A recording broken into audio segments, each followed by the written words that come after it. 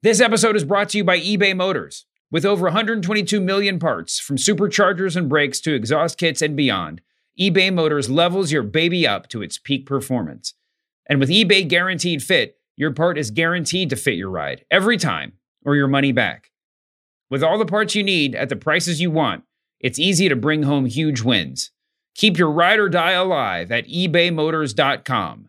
Eligible items only. Exclusions apply. There's no better feeling than a personal win, and the State Farm Personal Price Plan can help you do just that. Talk to a State Farm agent today to learn how you can bundle and save with the Personal Price Plan. Like a good neighbor, State Farm is there. Prices are based on rating plans that vary by state. Coverage options are selected by the customer. Availability, amount of discounts and savings, and eligibility vary by state.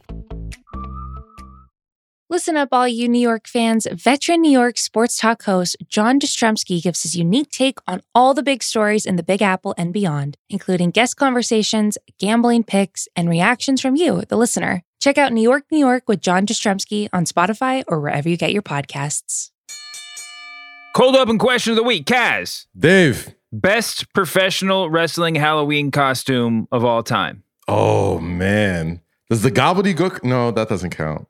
Does the, oh man, I guess if we go before PG era days, my answer would be somewhere in there, the trick or treat, Diva Battle Royals back there. I'm sure an answer is in there somewhere, but it's definitely not the Stay Puft Marshmallow Man. I can tell you that.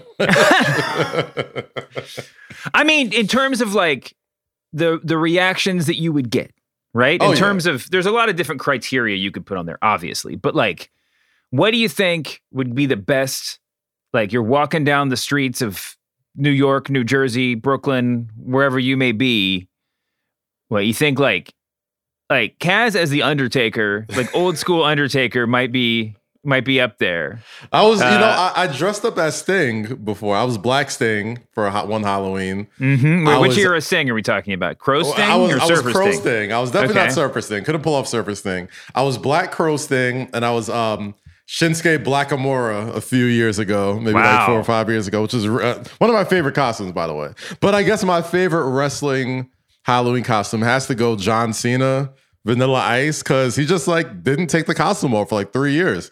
He was Vanilla Ice for one random backstage SmackDown segment, and they were like, you know what? Let's do that for the next 12 years. And he became one of the greatest of all time. Gotta love it. Dang.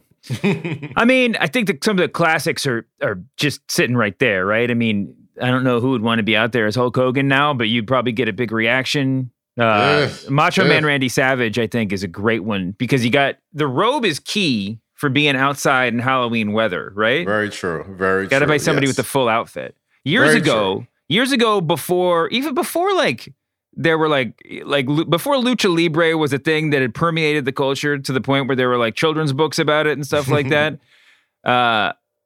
Me and my buddy got El Santo masks. I like ordered them off the internet, and we got like silver capes. Nice. And it was. Listen, I'm going to be totally honest. The move was just to like have a costume that would just be two little pieces that you could wear over whatever you were wearing, right? You didn't have to go all the way in because you're doing party hopping, and some of the parties are a little bit less costume centric than others. Yeah. So you wanted to have the commitment, but not the commitment. Yes. But if I could wig it up and throw on a jacket of some sort, that's as far as I'm going. Like even the fact that I went all the way with Black Guy Sting was a little bit too much of a commitment for myself. That was a lot of face paint and a lot of washing that had to take place to pull that off. Yeah. Well, on the streets of the Lower East Side, El Santo was way over. Like it was like there were people like coming out of the back, like every place that we went, like people on the street coming, like people would turn around El Santo and like whispering El Santo. Like, Dave, like I'm jealous of you. I could never pull off a Lucha Libre mask. My head is very big, and I've tried on like Rey Mysterio masks and the Sin Cara masks in my time, and my enormous cranium just can't handle all that latex around my face. So the fact that you pulled that off, there's a big part of me that's very, very jealous. I could pull it off in terms of fitting the mask over my head. I do have a very big head. I could not pull it off in terms of, it was very difficult to drink. I mean, we were ordering, like Coronas, just like something in a bottle, because that was the only way to really like get it through the mouth hole. And even then we were trying to figure out if we could pull off a straw with the Corona. Anyway, it's Halloween time, and this is the Masked Man Show. Let's get going. What's going on, jabronis? It's Pitch Mr. Perfect, Skylar Aston. Hey, this is Bruce Pritchard. This is Roast Battle Season 1 champion Mike Lawrence. Husky Steve Kazee. This is Trey Kirby.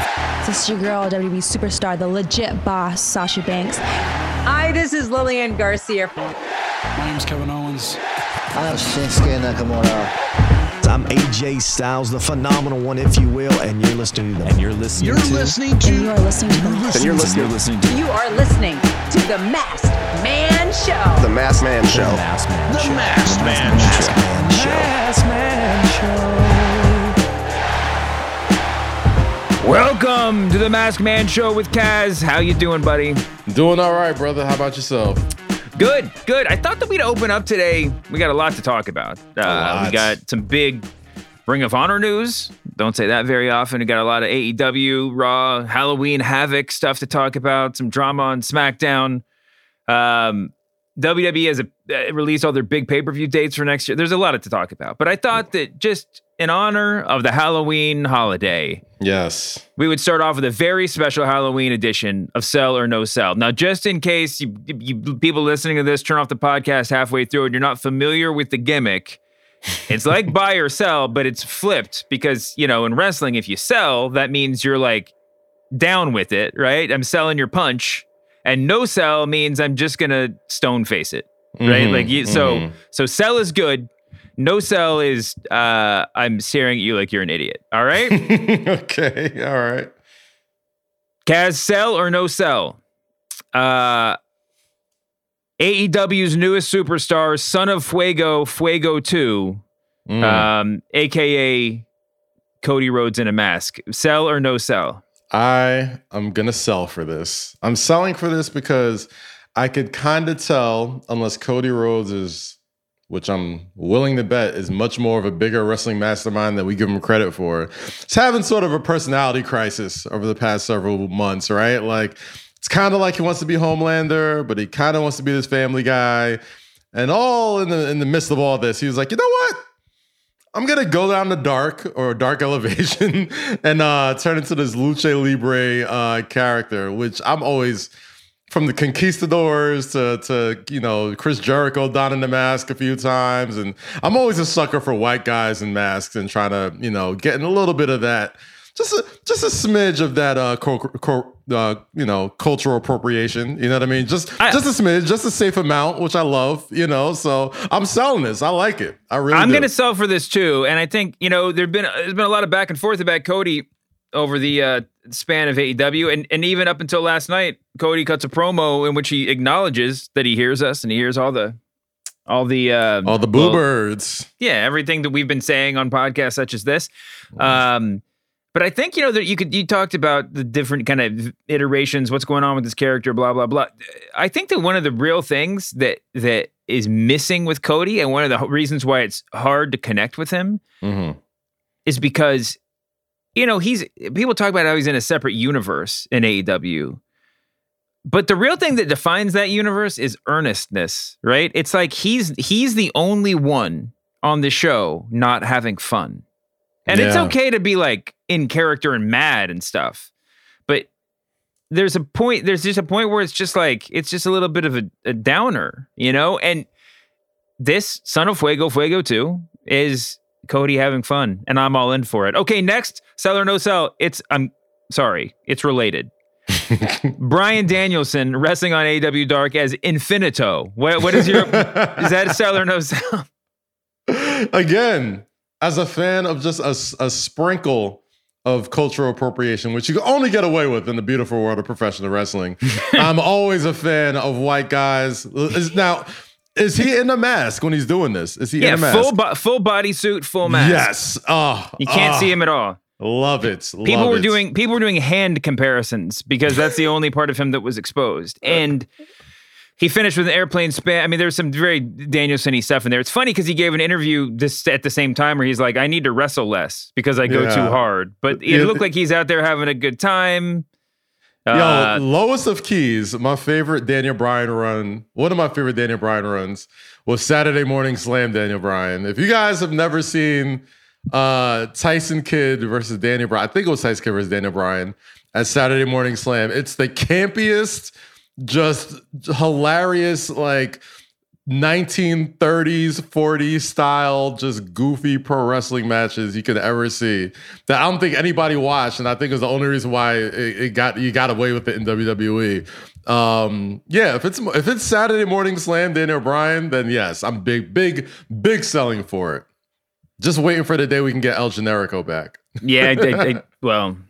Now it's like, well, whatever. I'll leave that one where it stands. I totally agree. All right, next, sell or no sell? Kyla Braxton dressing up as Paul Heyman on the bump. Did you see this? I did not see this. Well, it's exactly what you would imagine, except it's not like a full like CGI, like a. I was about to say, here's the thing, Dave. I never wanted to imagine this. I never wanted to imagine.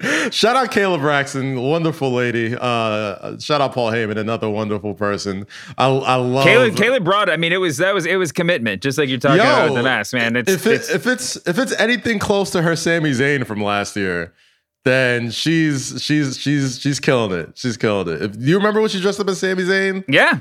Was fantastic stuff, man. Yeah. All right. Let's get a little bit more wrestling centric here. The Dark Order versus the Elite, the Halloween costume schmaz we saw last night. I never thought you'd hear the phrase, then who the hell is the Stay Puffed Marshmallow Man in real life or specifically in wrestling? What did you think about those get-ups?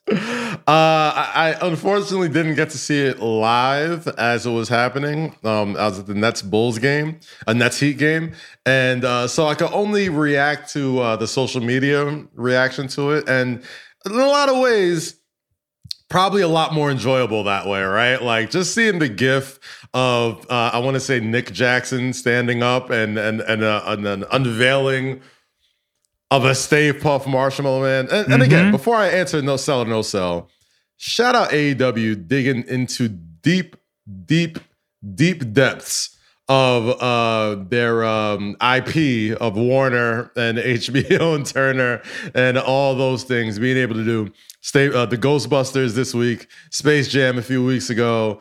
Like that's how you make good use of that stuff. But in all seriousness,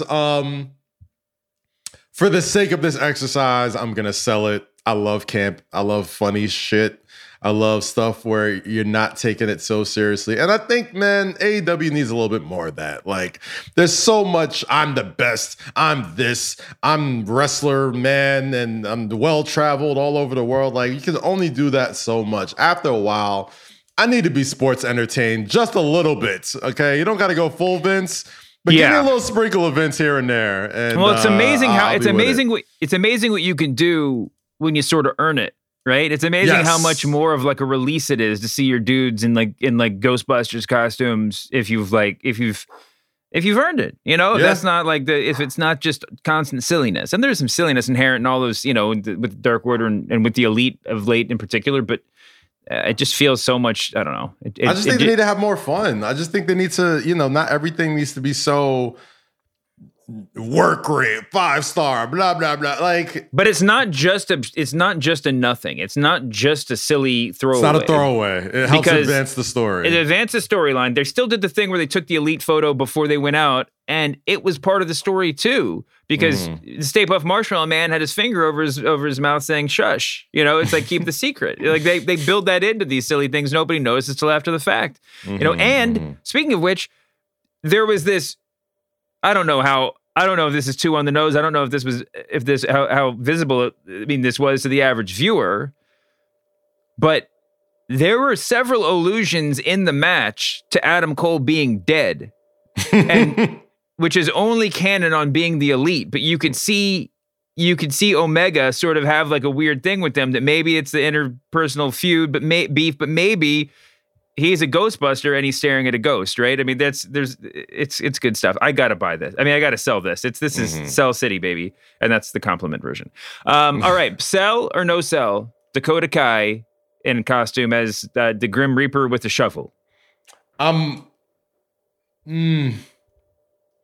selling the reveal. I'm no selling Dakota Kai still being on an NXT. Yeah. I was really hoping that she was getting that call up. I think she'd be a great help for the women's division that really is in a lot of flux lately. I mean, I don't even think we got to talk about what happened last week with the whole title exchange, debacle. But I think it's cool that we're probably going to get a proper payoff to the Dakota Kai, Raquel Gonzalez saga. But I think she's ready for the big show, man. Like, let's wrap this up. Let's put a nice little bow on this soon so we can get her on Raw or SmackDown ASAP. I agree. And the same thing about Raquel. I mean, in some ways it made it a better moment because when Raquel dropped the title, you were like, all right, see you on SmackDown, right? Or see you on Raw or whatever. But they're going to take this a little bit further. I mean, this is not a particularly like full-throated defense, but the women's, I mean, the women's division in WWE is just on a beeline course for Survivor Series right now. And it wouldn't be the worst idea to wait until after that to start, debuting new faces. I'm going to no-sell this reveal because, for one, they had been teasing this thing with all these promo packages that people were really hyped for, and I'm not really sure. I know this is Halloween Havoc. I know it's pro wrestling. I know it's all kind of inherently silly, but I'm not quite sure I'm down with like a series of serious promo packages that its whole purpose is to build up to a Halloween costume. Like I'm not all the way in on that. And also, and I feel uncomfortable almost treading on this ground, but as long as like fluorescent hair color changes are supposed to be meaningful in the women's division, I'm just not feeling pink for this new character. I'd rather it be like full goth or something, or just, whatever. It's like a grave digger. If you're in the anime world, like that hot color means, some real darkness, You're actually right. I might have to take that last part back. I still got to stick with my no sell. Last one, sell or no sell. Bray Wyatt, aka Wyndham Rotunda, just tweeted 2 days. That's the full tweet. 2 days. Well, sell or no sell? I'm selling. I mean, there's a part of you that loves a surprise debut or return. Who knows? And there's a part of me that's like, well, what does that really mean? Like, is it going to be... It's smart of him. It's smart of him to, whenever he's doing this, to not really tip his hand and say it's going to happen on a Friday. Only time of the week that there's 2 wrestling shows on a Friday. So is he going to be on a Rampage? Is he going to be on SmackDown? I don't know. Is he just going to tweet a video out like Jon Moxley when he debuted? I've no flippant clue. And that's what makes Bray Wyatt / William Rotunda very, very fun. You never really know what to expect from him. So I'm all ears. I'm selling this because he's got the whole world in his hands. I mean, yeah, I don't know if that just means 2 days till the non-compete is up. I'm sure somebody's already answered this question, but I'm excited to see what happens next, I have no idea. And I'm excited for it. It could be whatever happens. It's going to be something that we're talking about. So let's sell. Bray Wyatt. How much of a needle mover do you think Bray Wyatt is? Like, if he let's just spitball here, right? If he returns to the WWE or debuts on AEW or just does something completely different altogether, how much of a needle mover, difference making moment do you think he can, garner in a year full of like difference making needle movers, either changing companies or rising within companies or stuff like that? Like, how much do you think in the hierarchy of pro wrestling, where do you see Big Rotunda? That's a good question. my instinct is that the ratings now might not be affected terribly by anybody. We've got your CM Punk and your Bryan Danielson bumps. Like, you know, there's the perception that the war is going on. You know, there's a battle going on. I'm not, but I think, but maybe I'm wrong. I do think that there's something. I do think that what Wyndham Rotunda or Bray Wyatt, the reason why he's in this Halloween edition of Sell or No Sell is because he is usually in a mask, at least in recent years. You know, big spooky guy. Yeah. If he does something like that, if he has some variation on the Fiend gimmick or just another thing where he's recognizable, the larger than life recognizable character like the Fiend does have a certain sort of stickiness to it, right? Where like if you're flipping channels, you might just be like, oh yeah, this thing. Even if you're, I'm saying if you're like a casual fan or something, you know, and you might, it might have actually more mainstream sort of gravitas than some of the other big signings, you know? So, and certainly if you just are watching TV for 2 seconds, the Fiend will draw you in more than like a white dude in briefs that looks like another white dude in briefs from 100 feet away, you know? So, yeah. They could actually, I don't know about moving a needle, how you define it, but I think that could be a pretty big get. I mean, I like the idea of him going to Impact and just sort of running the show, but there's sort of a ceiling to that. I think that I think that a lot of people kind of like poo-poo the Impact move, and I don't necessarily poo-poo it. Like, I understand that the AEW relationship is over, but I mean, I immediately think of, you know, the Broken Universe and like how Matt Hardy. I totally agree. Yeah, like they really gave Matt Hardy the reins to that, and Impact was not that Impact was never not interesting, but it was especially interesting when, you know, that whole Broken Universe thing was really going on. And I don't think William Rotunda is someone who craves that huge spotlight as much as he craves creative freedom. And I know he'll get creative freedom in AEW because I think everyone has their fair share of it. But I think he'll get the absolute most of it at Impact, where he'll really be able to like take that show completely over and, you know, maybe make it into his own vision, much like Matt Hardy did for a big period of time in Impact. So I mean, I don't know where he's gonna go, but like I think, you know, there's some real interest over there, man. Like I think they're doing some. I think they're doing some things. They're definitely doing some things. And with that AEW partnership being up, you got a new world champion in Moose. You're gonna have to take some big swings, and I think this is as big of a swing you can get. But again, I don't know anything. I don't know where he's gonna go. Just kind of fantasy booking that one. Yeah, we're always fantasy booking with this stuff. I think that there's a great fit at Impact. Don't get me wrong. I just think that there's sort of a ceiling on it. For one thing, I mean, and listen, you don't have to agree with me. I think that the Impact universe is sort of, especially the main event scene, is sort of small enough that I don't know they'd be well suited to have a separate division. I mean, not division, but a separate, like a parallel timeline. That said, he could do a lot of good stuff there, you know. And listen, if you're Impact, if you're one of the investors in Impact, Ring of Honor's just shut down. We're about to talk about it. Now would be the time to open up the purse strings. If you're gonna ever do it, if you're ever gonna want to be more than what you're doing now's the time. So that you grow the whole thing and let Wyndham grow the whole thing. And even if you're help you push it. Even if you're not cutting the books in Impact, or you know, there's big check cutters in the world of wrestling now. You got Jeannie Buss doing the world of women of wrestling. You got the Cons, you know what I mean? Yeah. Obviously WWE. Well, so listen, that's my thing with AEW, and we can move on after this. There's Impact. I feel like I know what that would look like to some extent. A return to WWE, which I've fantasy booked quietly, like in, you know, my shower time several times over the past month, would be incredible. And you can kind of imagine what that would look like. You know, what a shock that would be.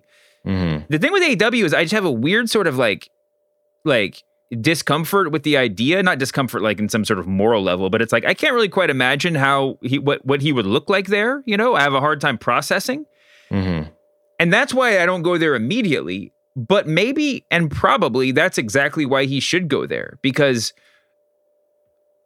well, they've got the track record now, right? I mean, and I don't, because there's no one really like him. I don't know I don't know how they would book him, but they've got a track record for figuring it out, right? Yeah. And making the pieces fit. And if there's anybody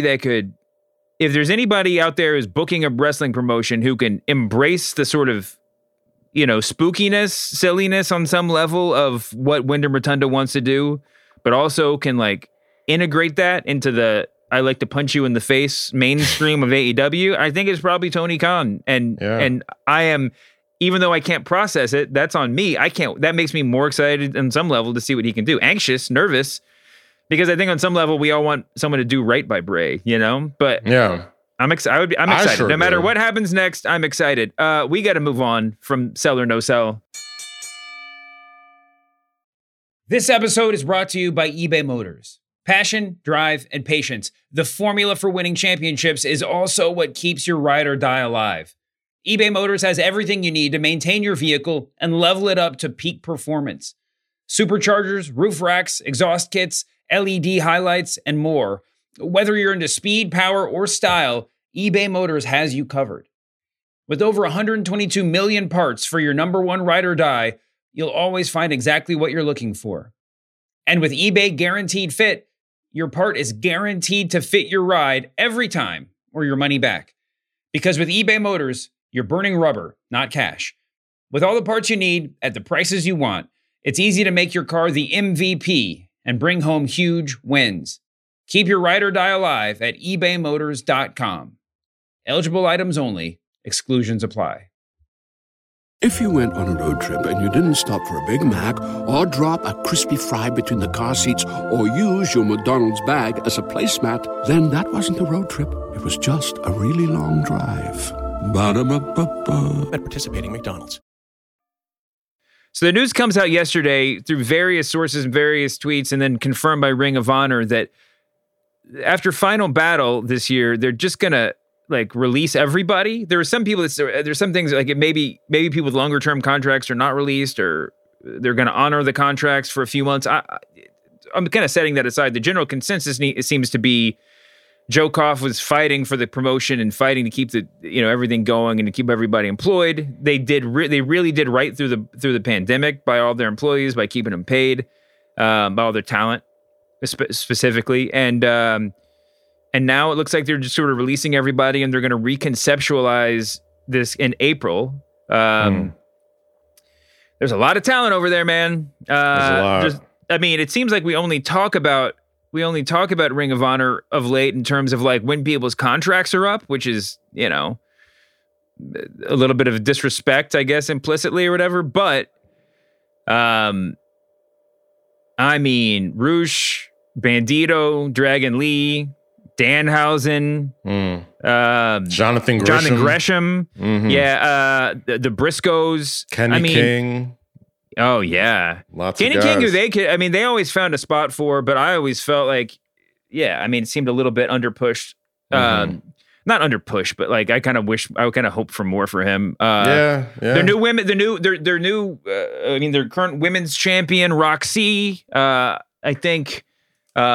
Trained with or worked with Thunder Rosa, so there might be a connection there. She's great. Tony Deppen. You could just Bandito, Shane Taylor Promotions. Shane Taylor.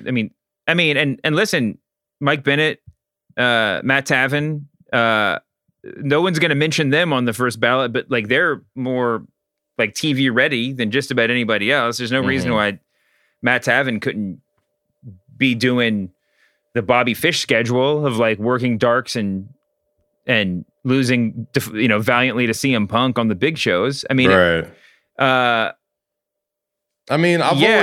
always had a soft spot for Ring of Honor because that was the first.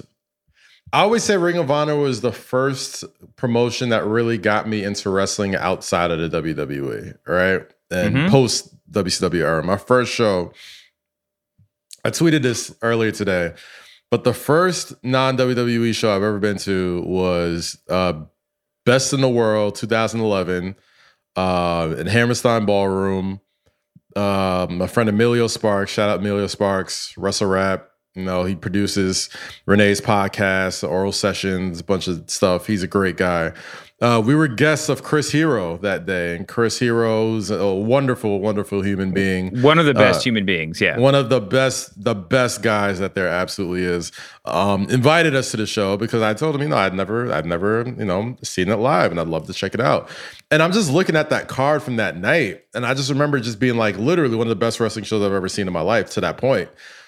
I look at that card. I mean, the dark match is the Young Bucks versus Adam Cole and Kyle O'Reilly. And like, you got Tommaso Ciampa, Colt Cabana, Jay Lethal, Mike Bennett, Rhino, Steve Corino, El Generico winning the World Television Championship. You got the world's greatest tag team, Shelton Benjamin, the Briscoes, All Night Express, Cesaro and Chris Hero, Kings of Wrestling.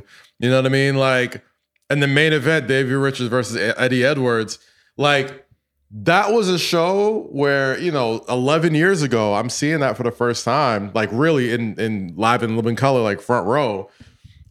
And just be like, if you remember where mainstream wrestling was at that point, it's not hyperbole to say like that's a show that changes your life, because you see that. Oh, yeah. And you're just like, God damn, like. Oh no, whenever I used to go to those Hammerstein shows that they would run, I would deliberately bring a non-wrestling friend. Yeah.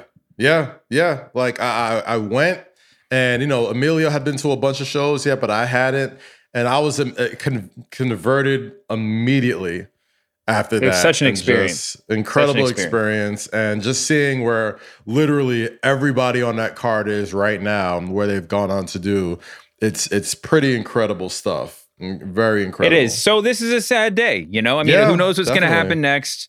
But I mean, like, there's a lot of talent. I think we're kind of past the point of fantasy booking, like a Ring of Honor invasion angle in AEW or whatever. I'm not quite sure how meaningful that would be, but there's a couple of factions you could put together with relative ease. Everybody on the internet, everybody on the internet wrestling community is clamoring for Danielson Gresham, right?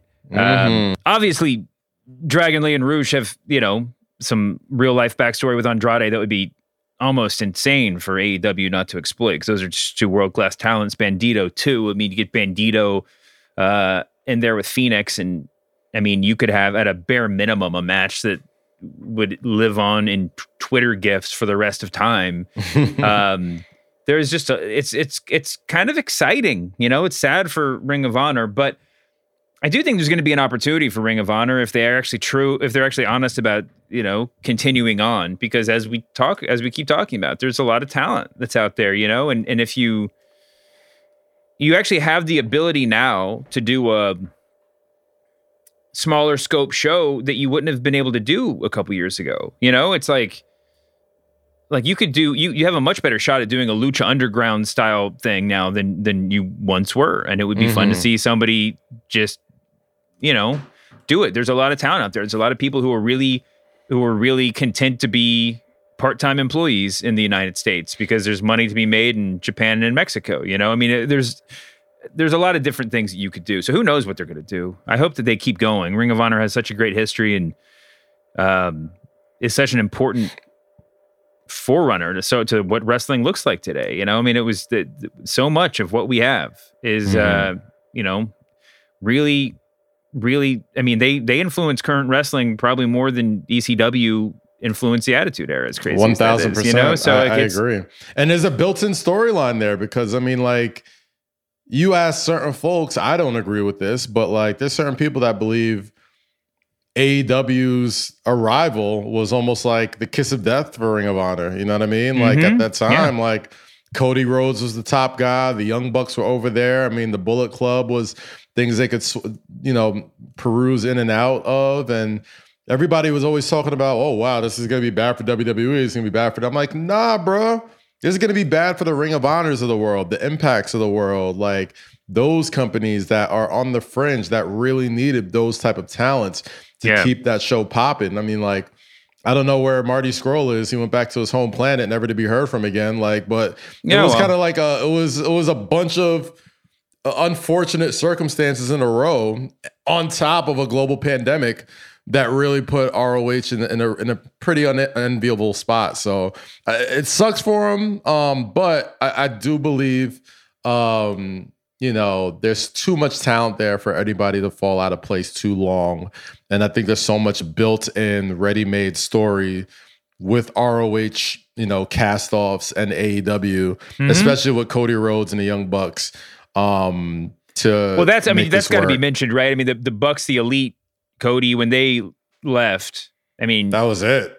that was sort of it. Ring of Honor show, but well, Ring of Honor, helped them out a lot with the technical side of All In and everything else, and they did not exactly reap the rewards. But it's listen, I think there's a lot of people whose first reaction was like, Tony Khan should just buy it. Just buy the name. Just have Ring of Honor be your like Saturday show or whatever. But I think that AEW is actually in a place where that's not necessary or particularly interesting. Right. Somebody tweeted they can imagine Tony Khan buying the tape library, not for a streaming service, but just so he could like tweet out one match or like just start posting them on like wrestling message boards just for the good of all, which would be amazing. But anyway, it's a sad day for Ring of Honor. We'll hope they figure out some way to keep going and to keep that legacy alive. But and I hope that all these folks find a way to keep cashing checks. I think we know a lot of them will,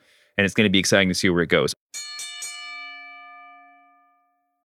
When you need mealtime inspiration, it's worth shopping Kroger, where you'll find over 30,000 mouth-watering choices that excite your inner foodie. And no matter what tasty choice you make, you'll enjoy our everyday low prices, plus extra ways to save, like digital coupons worth over $600 each week. You can also save up to $1 off per gallon at the pump with fuel points. More savings and more inspiring flavors make shopping Kroger worth it every time. Kroger, fresh for everyone. Fuel restrictions apply.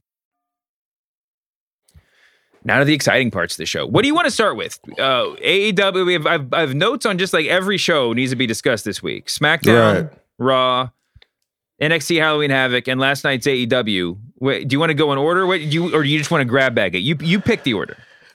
Let's grab bag it. Let's talk. I think we talked a lot of AEW early. Let's get into the New York of it all. Let's talk some Stanford. What's up? Where are we at? Well, let's go back to last Friday where do we talk title swap? The ill-fated title swap. Let's talk drama. There's the drama on the screen, and there's the drama that we obsess about on Reddit and Twitter and message boards. The work shootiness of it all. We should just do a segment here. Welcome to Was That a Work Shoot Corner? Was it a work or a shoot? Should we just do Welcome to Work Shoot Corner? All right. That's officially a segment on this show. Welcome to Work Shoot Corner. All right. So there's the two women's champions were drafted to the opposite shows during the draft. Charlotte and Becky Lynch, Charlotte Flair, Becky Lynch appeared in the ring together on SmackDown on Friday to have a formal belt swap. One of those things that you see announced earlier in the day, and you're like, there's no way they're really going to go through with this, right? Like, this is just clearly the setup for like the winner take all tag team match, right? They're not just going to switch titles and just go their separate ways, right? Okay, obviously. And then Sonya Deville is there governing over things. People have been like, was she going to be an active participant for months now? So like, that's a question mark.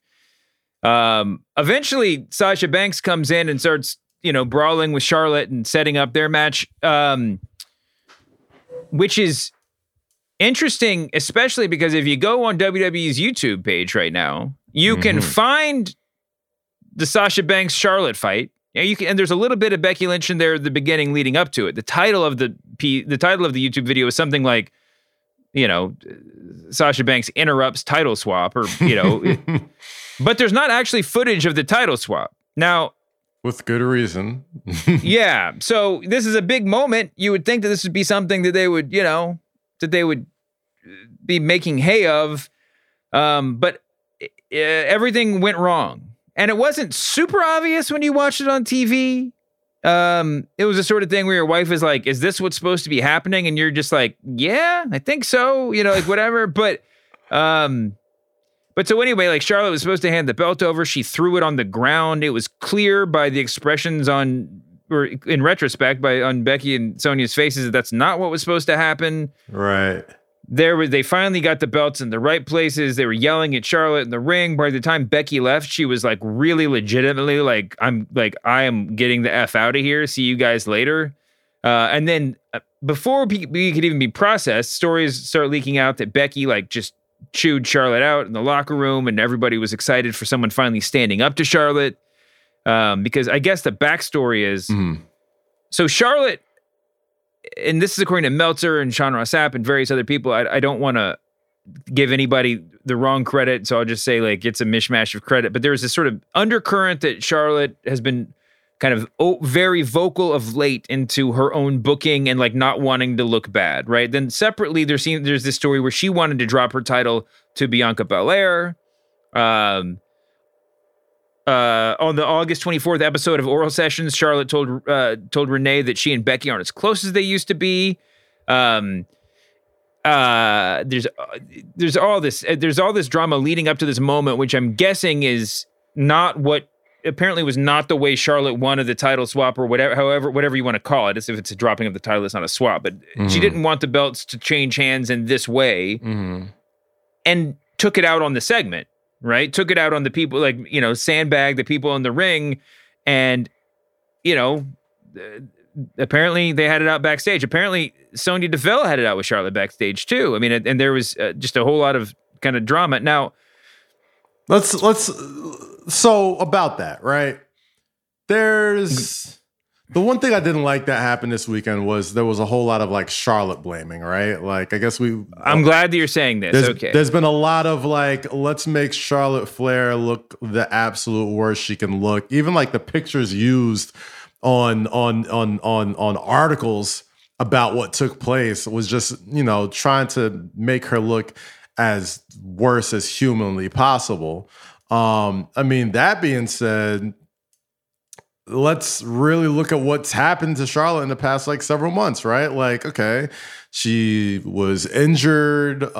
She either had surgery or needed time off from surgery, whether it was, cosmetic or ring related, something like that. Then, her father is, in so many words, like, soft blocked from the WWE or shadow banned from WWE after the whole, Plane Ride from Hell, Dark Side of the Ring documentary comes out. After he had already asked for his release, by the way. So he was like bigger and better things. And then before anything could actually take place, could happen, this thing he gets drops. soft canceled. Yeah. Right. So it's not even like, it's not that has anything to do with Charlotte, but I'm pretty sure that's probably not the most fun thing to be around. No. I don't think you can say it has nothing. I don't think it's too much armchair psychology to say that Charlotte's. It's not nothing. If that were, yeah. It's like you don't want to over obsess about a relationship with her father or her fiance. Yeah.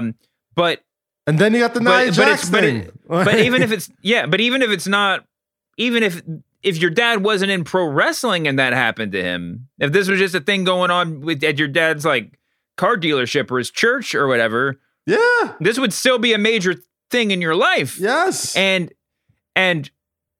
it's to have, I mean, when Rick asked for his release, I said on the show, it's like, if you are trying to make sure Charlotte knows that she has a home forever in WWE, you're going about it a really weird way, right? By like releasing her fiance and then her father, like, and the fiance was a shock and underusing him, whatever. I mean, this doesn't have to be a pure transaction, but I mean, even like I said, even if your dad's not in wrestling, this is a thing, right? And but the thing is, her dad is in wrestling, and wrestling is in her blood in a very literal way, and her career is not just tied up with her dad, but it's tied up with the death of her brother. And there's and listen, none of this stuff needs to matter because guess what? A lot of people, her father included, did way worse shit than this backstage in their careers, and people didn't report on it because they're dudes. Right? People didn't report on it because like that's how the locker room works, and like we just had a wrestler's court, whatever. like this shit happens, right? And guess what? If you're gonna grab the brass ring, you're probably gonna be the sort of person that's willing to just like say fuck it when you're in the ring on occasion. Yeah, But there have been a lot of moments in the Charlotte story that we've seen on TV that don't quite have good explanations. And people are justifiably wanting to fill in the blanks. I mean, it's interesting how many sources have apparently been out there, right? It's interesting that so many people are reporting this with confidence, that people are, the situation is apparently to a point where everybody who is a text message relationship with any reporter is like, yeah, I'll talk. Like, let me tell you all about it. And you don't want to know the text messages I got this week from certain people, man. It is. And I hate being that guy that says that and then doesn't really go into detail because it's a podcast, and I know you want to hear all that juicy gossip stuff, but to, protect the innocent, it was not pretty. It was not pretty. I'll tell you that much. Yeah. Yeah. Well, I think without armchair psychoanalyzing too much, I feel very comfortable saying whatever happened, I hope Charlotte can get in a good place. I hope that that this is not the end of the story, or this is not like some moment that just like hangs on her. Like she's a hugely important and talented performer, and I'll tell you this. We don't know. All we can really hope for is the best. It's like so reckless for us to be like, well, I hope she gets fired over it, or like whatever. Hell no. No, don't waste your time being negative because you don't know shit. But you don't have to know anything to be like what I'm saying. Yeah. I hope it works out. I hope these people like find some peace. Yeah. Yeah. It seems like a tough situation for anybody to have to deal with. Added with the, usual social media fire that comes with all this stuff, man. Everybody, I don't know who's in charge at WWE as far as like a position I'm making up, like head of morale or something, or talent relations, I guess. Like no, head of morale that's not around anymore. When they got rid of the Spirit Squad, they left that title. But no, that's Charlotte Flair is. I mean, if you're reading the tea leaves, Charlotte Flair to me is somebody you can't afford to lose. You can't afford to lose any of your women, in my opinion, because no matter where you go, no matter what you think about any other company, the WWE has far and away the best women's division in wrestling, like bar none. Like they just have, they started early, they recruited early, like they have the best talent, they have the most decorated, like they have grossed the most, they're the most popular. The WWE women's division is bar none as far as like any other wrestling promotion. That being said, you lose somebody like Charlotte Flair, ooh, that's a needle mover right there. That is a needle mover in every sense of the word. Yeah, there's no. I mean, she would stop traffic when you're flipping channels more than the Fiend. I mean, she's just that level. We got to keep moving, but I do want to say there's a lot of people also that like get. I mean, listen, I understand fully why Sonya Deville and Becky Lynch are pissed off. They should be pissed off. If I was in their shoes, I would be even more pissed off probably, and I would be, I would not be speaking in complete sentences. But people get a little bit too. People on the internet and people like who aren't involved get a little bit too obsessed with like wrestling etiquette in moments like this. It's just like, well, that would have never happened back in my day, or back fans saying like back in the day that I used to watch, dude, this shit happened all the time. Happens. I mean, like whatever. More you than say, you more making than like making. Oh, can I tell you a story? What's I'm up? sorry, we're never gonna get to what we got to talk to. Guess who I talked to yesterday for an hour? Who? The Heartbreak Kid, Shawn Michaels. No, you didn't. Tell me all about it. I was on a Zoom call with Shawn Michaels for 1 hour yesterday, talking about doing a little interview for a podcast project that we have coming up. It's several months off, so get excited, but don't get that excited. This is gonna be a Hangman Page level slow burn for this thing coming out. But I was asking him about there was the famous incident. Before the Raw before the first Hell in a Cell match at Bad Blood 97, where Shawn came out to the ring inexplicably wearing bicycle shorts with a stuffed crotch and nothing else. And he cut a promo on The Undertaker wasn't even there. And he did a promo with JR and he was jumping up and down and bouncing and JR was whatever. He was just, Shawn was out of his mind. Right. And he'll tell the story and he'll tell it better. But what a lot of people don't know is not only was he being a dope in that segment and like doing inexplicable stuff that just seemed to distract from the gravity of the moment, but afterwards, because they were doing a tape, because it was a tape, it was like every other episode that was taped. After the interview, he said he waited, walked around the ring, gave them the edit mark, like to the camera, and then went back to the microphone just for fun and said, knowing full well The Undertaker is in a different city right now with Vince McMahon doing press for something, right? He goes to the JR's microphone. He said, if The Undertaker has any balls, he'll come out here right now and face me. I'll give him to the count of 10. And he counted to 10, and The Undertaker's not there, and nothing happens. And everybody was just like, you buried The Undertaker. You buried The Undertaker. And Shawn was like, first of all, no, it wasn't for TV. Like, I could just do that. But second of all, it's like, who cares, man? Like it was if he had buried The Undertaker, it would have been a problem. Yeah. But the whole point of the story is that this shit's happened. People make other people look bad because shit happens, man.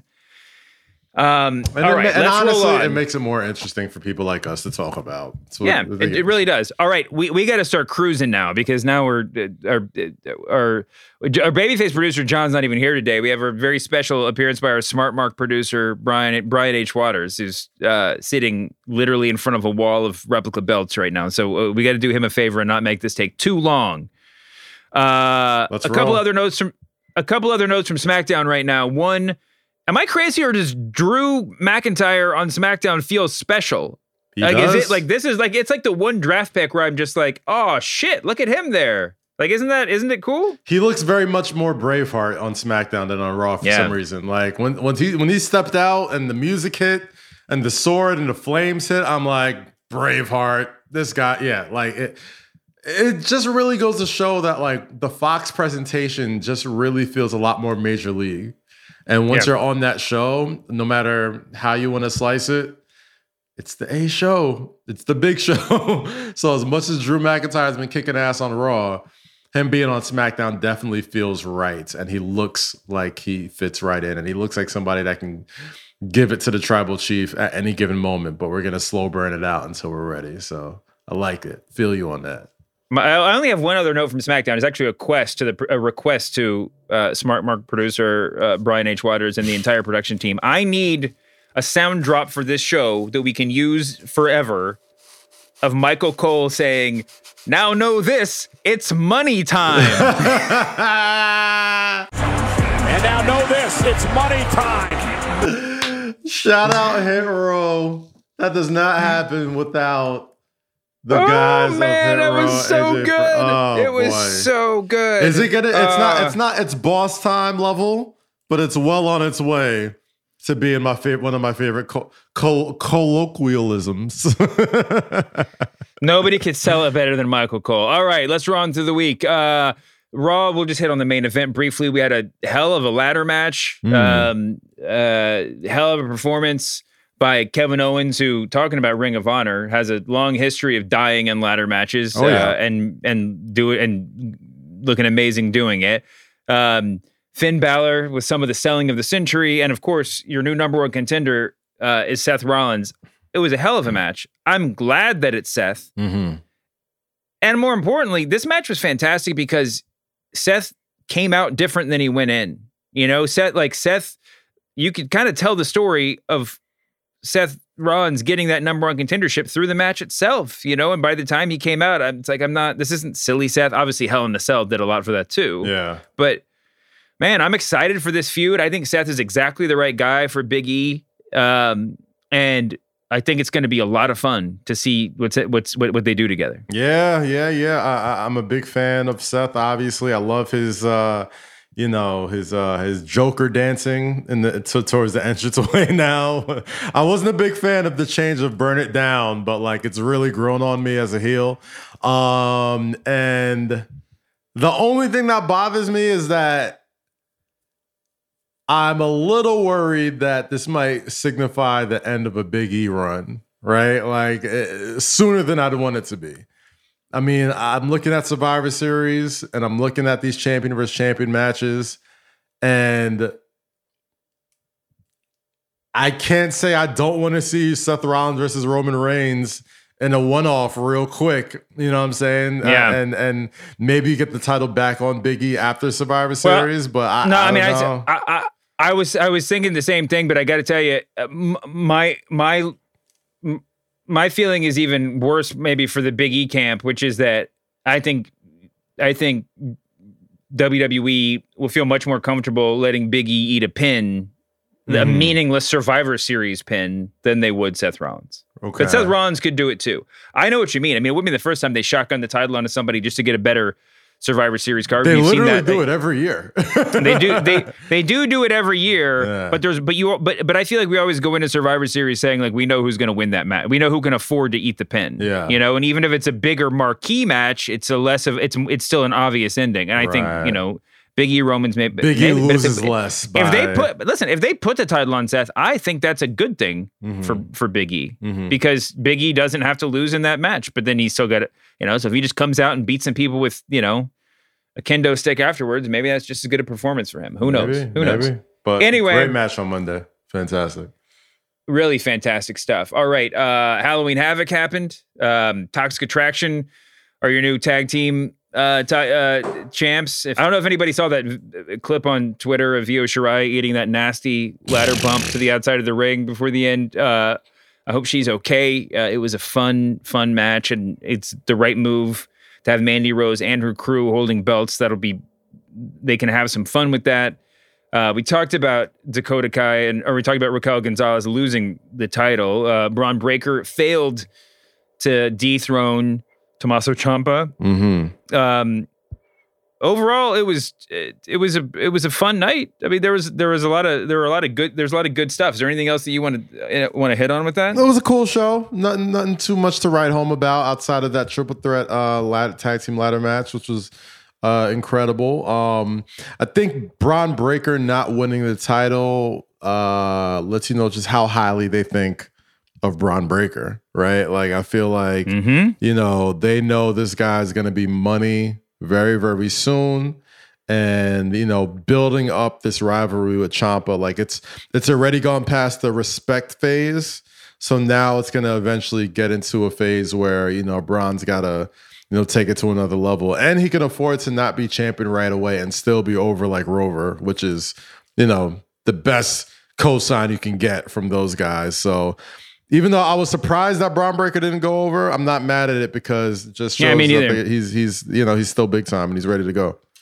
I got to tell you, after an uncomfortable beginning, I kind of like the Harlan Joe Gacy combo if they're going to keep those guys together. Imperium, your new tag team champs. That was a hell of a match. I really enjoyed that one. A lot of fun stuff on that show. It felt like that was the appropriate way to enjoy a Halloween on a wrestling show, unless you're, want to talk about the fun that AEW had. We already talked about that a lot. Yep.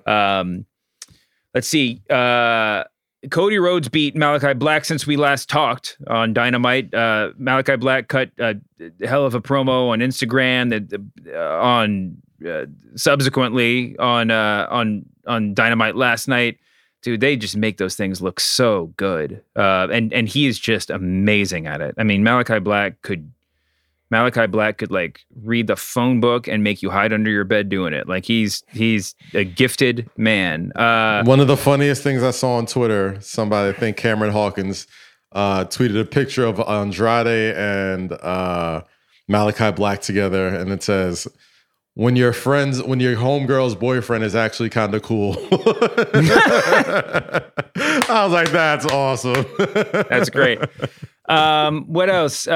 Sheeta, Serena Deeb with just a freaking clinic. Like, let them wrestle every day. It was so good. Glad to see Serena Deeb getting those after-match beatdown too. That's simple thing, but not the thing you see all the time in the women's wrestling. We're cruising towards Cody Pack versus Andrade Malachi. I should have said that with the previous thing, but that's fine by me. That sounds like a lot of fun. John Moxley's a heel. He chews people's faces now. What do you think? Yeah. I mean, are you in on heel Moxley? I've been, yeah, absolutely. I think he always should have been a heel. he's a heel for the right reasons, right? Like I'll say this: doesn't care about anything but his daughter. You know what I mean? So he is running headlong into an Orange Cassidy moment, which is going to just make wrestling fans and the internet eat itself. Yeah. It's amazing at AEW that they have a few guys, Orange Cassidy first and foremost, probably. But we saw the same thing with Fuego earlier several months ago. But AEW has a few guys who you can beat them up and get crazy heat. Oh yeah, and Jungle Boy is another one. Jungle Boy, Orange Cassidy, Fuego del Sol. Beat those guys up and people will hate you. Yeah. Well, yeah. And they've earned it and they use it. And it's, wow, man, I can't wait to see. I mean, Jon Moxley could be the world's biggest heel if he beats Orange Cassidy to some degree. Moxley's still GCW champion, correct? Yeah. Oh, which, by the way, we didn't even mention this earlier. The Briscoes are the tag team champions over there. They must have seen this whole ROH thing coming because they just jumped over there. And I think, was it Dragon Lee? Somebody else has just announced that they were going to be there. So Bandito. Yeah. No, Bandito. Sorry. Yeah. Shouldn't have gotten those two confused. But yeah, so there's a whole bunch of the GCW movement now. Man, if somebody wanted to go be a money mark and drop $5 million into GCW, I mean, they're bigger now than, in some ways, than like Ring of Honor was in the heyday. I mean, like but so yeah, I think like GCW and MLW are like fighting for that third. I don't even want to put Impact in there because I think Impact has a lot of legacy that GCW and MLW don't terribly have right now. But I think they're fighting for that alternative, underground, gruesome, form of American wrestling that ECW kind of gave us back in the day. So, but I think GCW's got some heat right now, man. Can't be mad at them. Yeah, let's talk to Bill. Maybe we can get the Ringer Wrestling Federation off the ground finally. Hey, we can let's get in there too. $5 million is nothing to Bill. All right, cut the check, Bill. The $1 million man over here.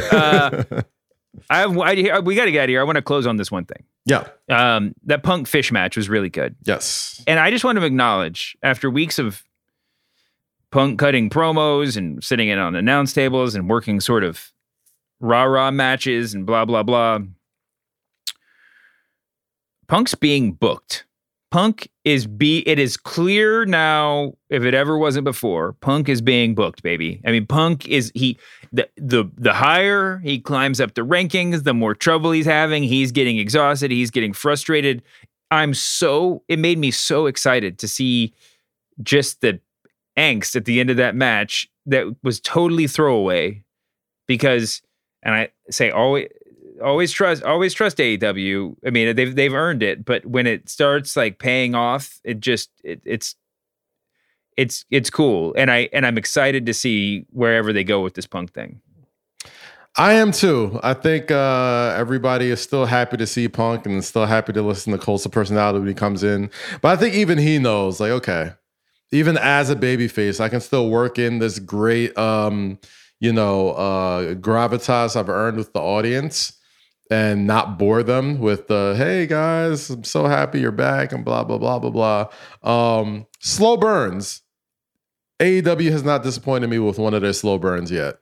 So I'm pretty sure you don't spend $1 zillion on bringing in CM Punk if you don't have big plans for him storyline-wise. Or at least Punk probably has just big plans for himself storyline-wise outside of the victory lap of returning would give him. So I'm interested. Let's see where it goes. See where it goes from here. Let's see where it goes. All right. Happy Halloween, everybody. Get your wrestling costumes ironed and hung straight so that you look good this weekend. Oh yeah. Good in your lucha masks or your singlets or your airbrush muscled El Gigante costumes. There's Giant Gonzalez. I totally wait. Which one was which? Yeah, Giant Gonzalez. Yeah. Yeah. Guys, I hope you have a good time. Kaz, you want to get your plugs in? Yeah, man. Check me out on Say Less with Kaz Oki and Rosie every Monday on youtube.com/Kazim and wherever you listen to podcasts. MSG PM is back November 10th, right after the Knicks versus the Milwaukee Bucks, and after every Knicks and Rangers home game, live from Madison Square Garden. Other than that, you can catch me right here talking graps with my guy, Dave Shoemaker. Yeah, you know where to find me. You might find me. I mean, Rosenberg called me from his show yesterday, so I might be on there. I have no idea if that was a real segment or if he was just messing with me. So, okay. I guess look out for that. Special thanks this week to our Smart Mark producer, Brian H. Waters, filling in for Babyface production assistant, John Kerma. And apologies, as always, to John Moxley, to heel John Moxley. Whoa. Don't bite me. Yeah, don't say it now. I'll beat your ass and bite you in the face. We'll see you back here next week, humanoids. Peace.